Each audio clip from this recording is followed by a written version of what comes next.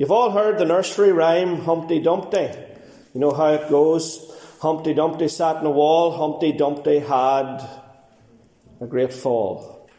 But I wonder, did you ever think about the story behind it? You see, Humpty Dumpty is pictured as an egg.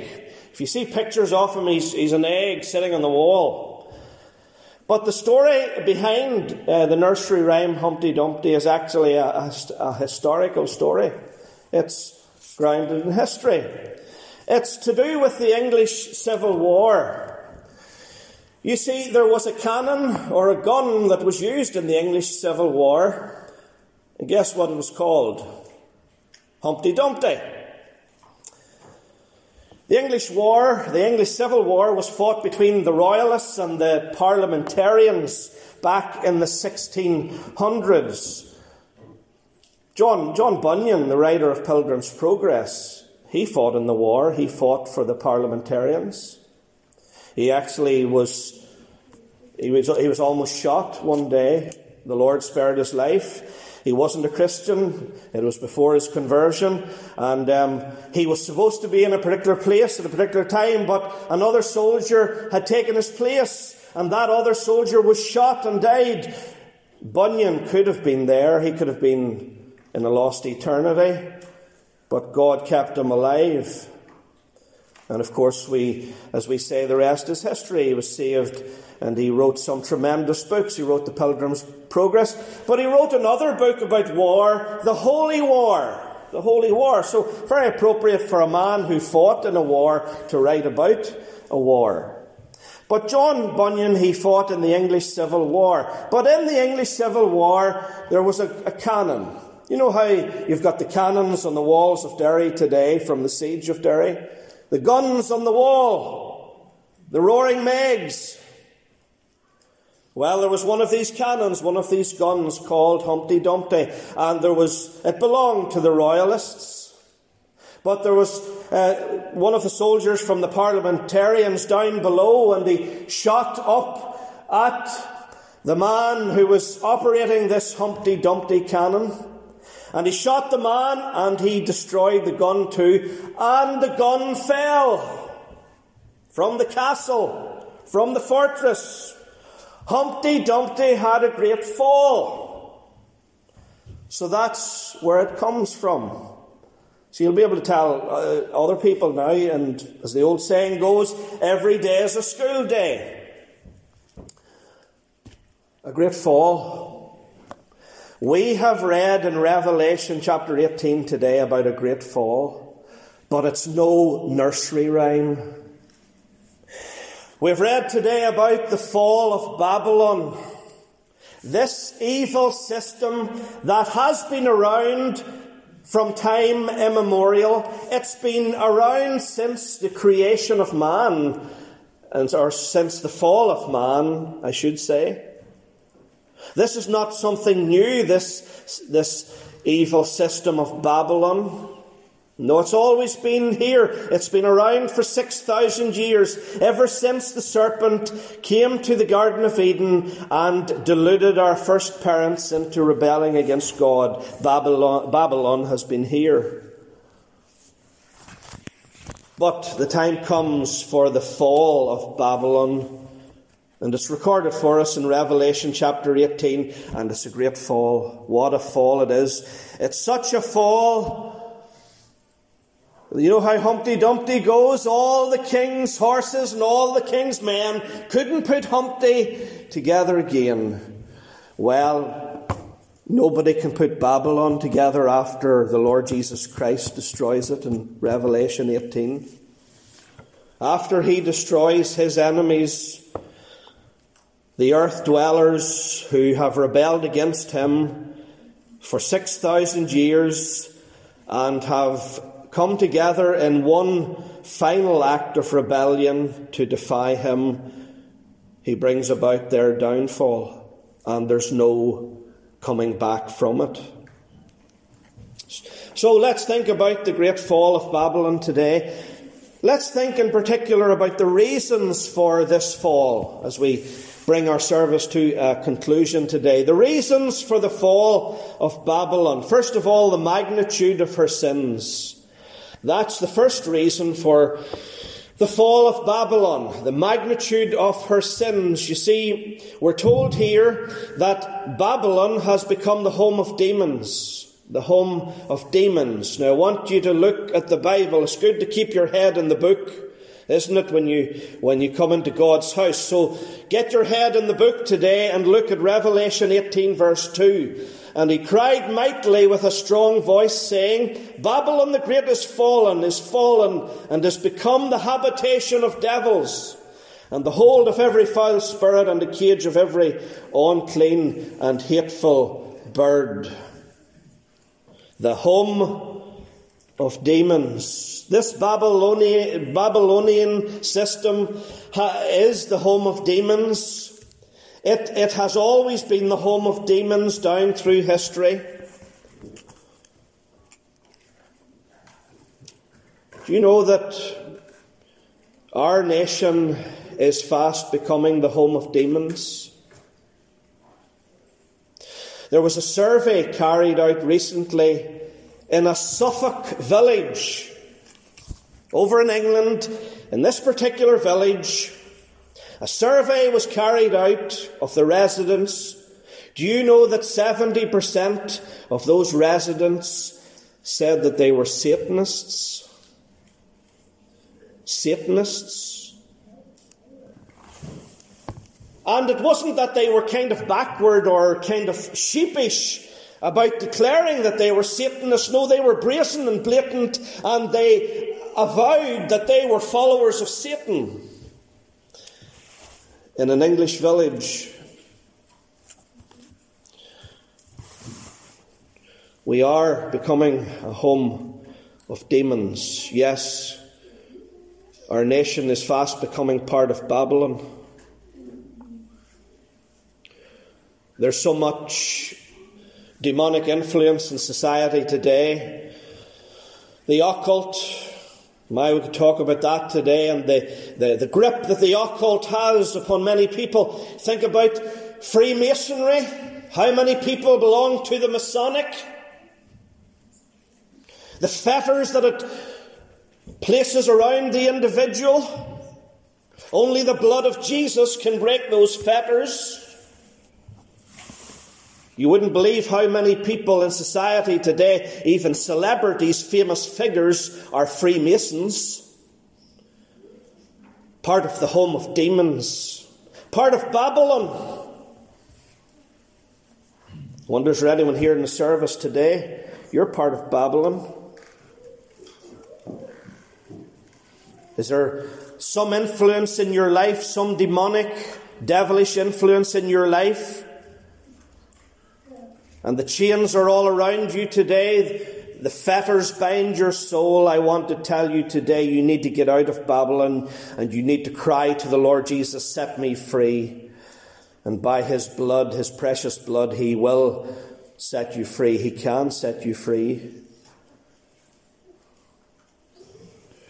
The home of demons. This is part of the sin of Babylon. But she's not only the home of demons, but she's the headquarters of depravity. The headquarters of depravity. Look at verse 3. Verse 3, for all nations have drunk of the wine of the wrath of her fornication, and the kings of the earth have committed fornication with her, and the merchants of the earth are waxed rich through the abundance of her delicacies. The headquarters of depravity. This is an evil, depraved system. You know, you'll find this system in Scotland today. In Scotland.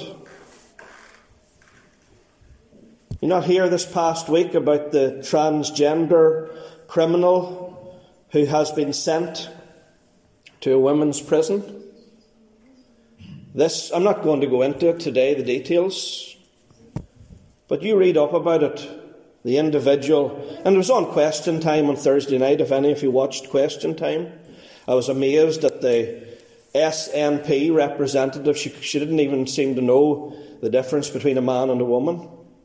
You know how ludicrous it is these days that people are afraid to define a man, a woman, the genders.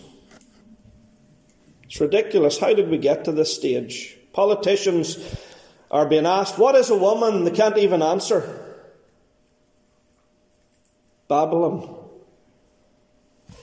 Transgenderism.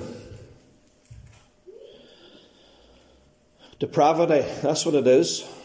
Depravity. But you know, Babylon's not only in Scotland, because Babylon was in Switzerland last month. Remember I told you about the WEF, World Economic Forum?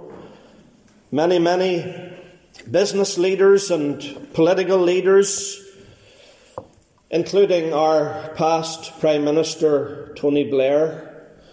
Boy, there's a whole lot you could say about him. He's still around.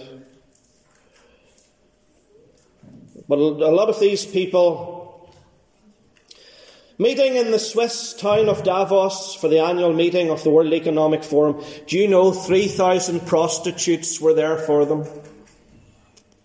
3,000 prostitutes brought in for the people who had come for the forum. And then you get people who say, these people, they have our best interests at heart. You know, they're just planning so that this world will be a better place. A load of rubbish, a load of nonsense. The headquarters of depravity, that's what it is.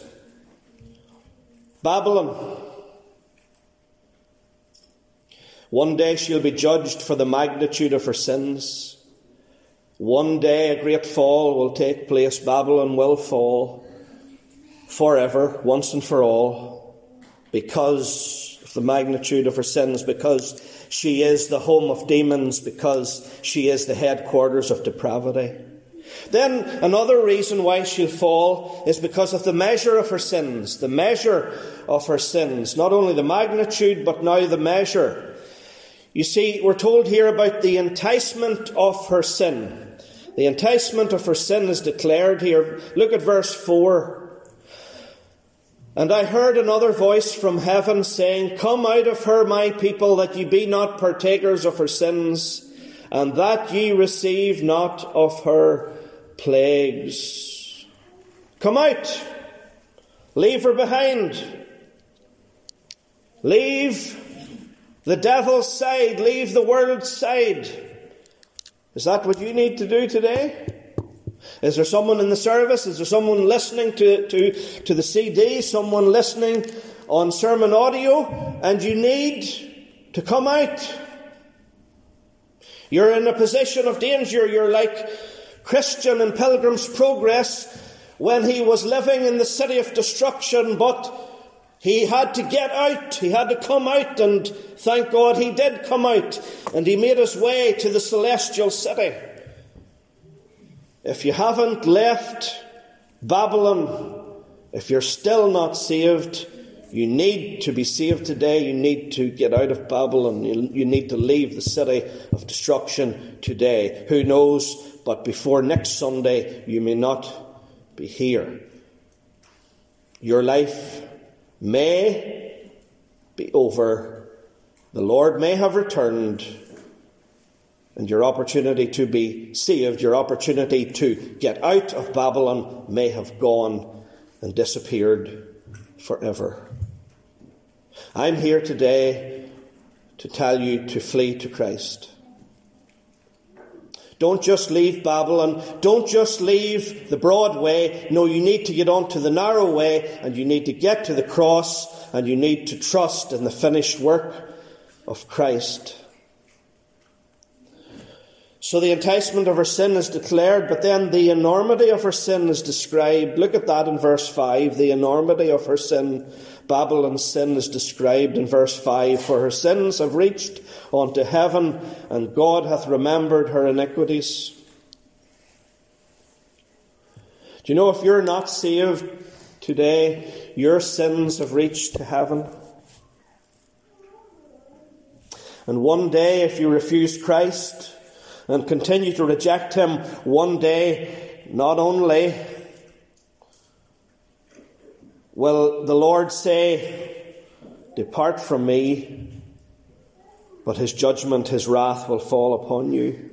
Yes, your sins have reached up to heaven. Someday his wrath will come down upon you. And the only safe place from the wrath of God is the Lord Jesus Christ. Hiding in thee, thou blessed rock of ages, I'm hiding in thee.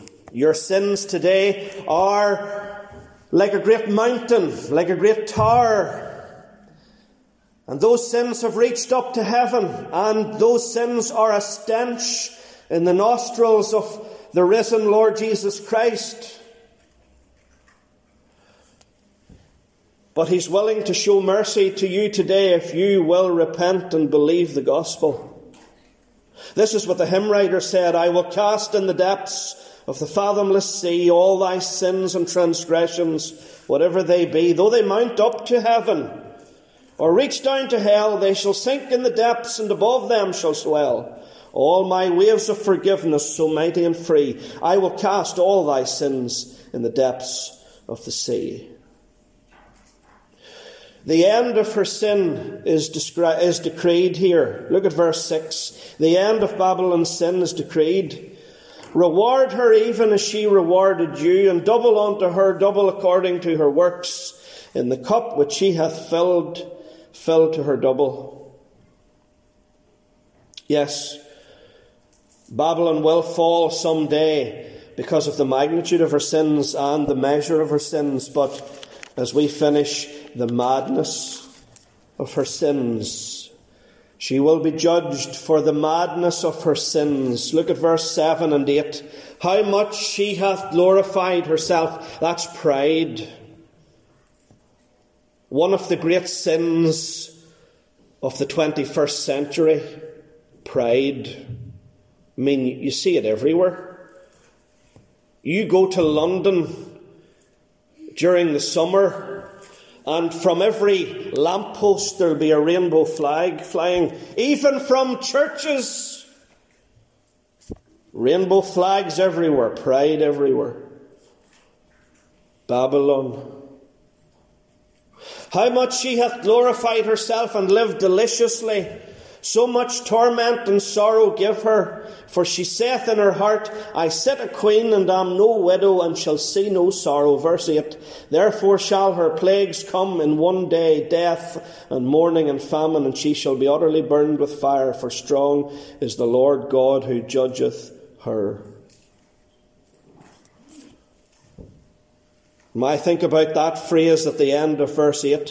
For strong is the Lord God who judgeth her. God does judge Babylon. God will judge Babylon. Oh, I've talked to you today about Babylon in Scotland, Babylon in Switzerland. But you know Babylon is in Belfast today. Oh, you didn't hear about the advert by the Belfast Health and Social Care Trust. I have it here. You can see it afterward. Advert for Band 7 Specialist Nurse Midwife in Sexual and Reproductive Health and Termination of Pregnancy. And you'll be well paid for it if you get this job. Whoever gets this job, or whoever has maybe got this job already, they'll be well reimbursed for it. The termination of pregnancy, the murder of the unborn. You'll get £40,000 to £46,000 a year in this particular post. See, Babylon is in Belfast. There's a murder mill in Belfast. Well in excess of 2,000 children have been murdered since March 2020. Each of these children were murdered using a series of pills. The first of these pills was administered in the clinic. So the first, when a mother comes, she wants to terminate her pregnancy, she'll get a pill in the clinic. She had to go to the clinic to get the pill. She takes the pill in the clinic. That poisons the child in her womb. 24 to 48 hours later, the mother takes a further 4 pills, which brings an end to this awful deed. Again, I'm not going to go into details, unnecessary details. But all I can say is that Babylon has come to Belfast. Babylon has come to our capital city.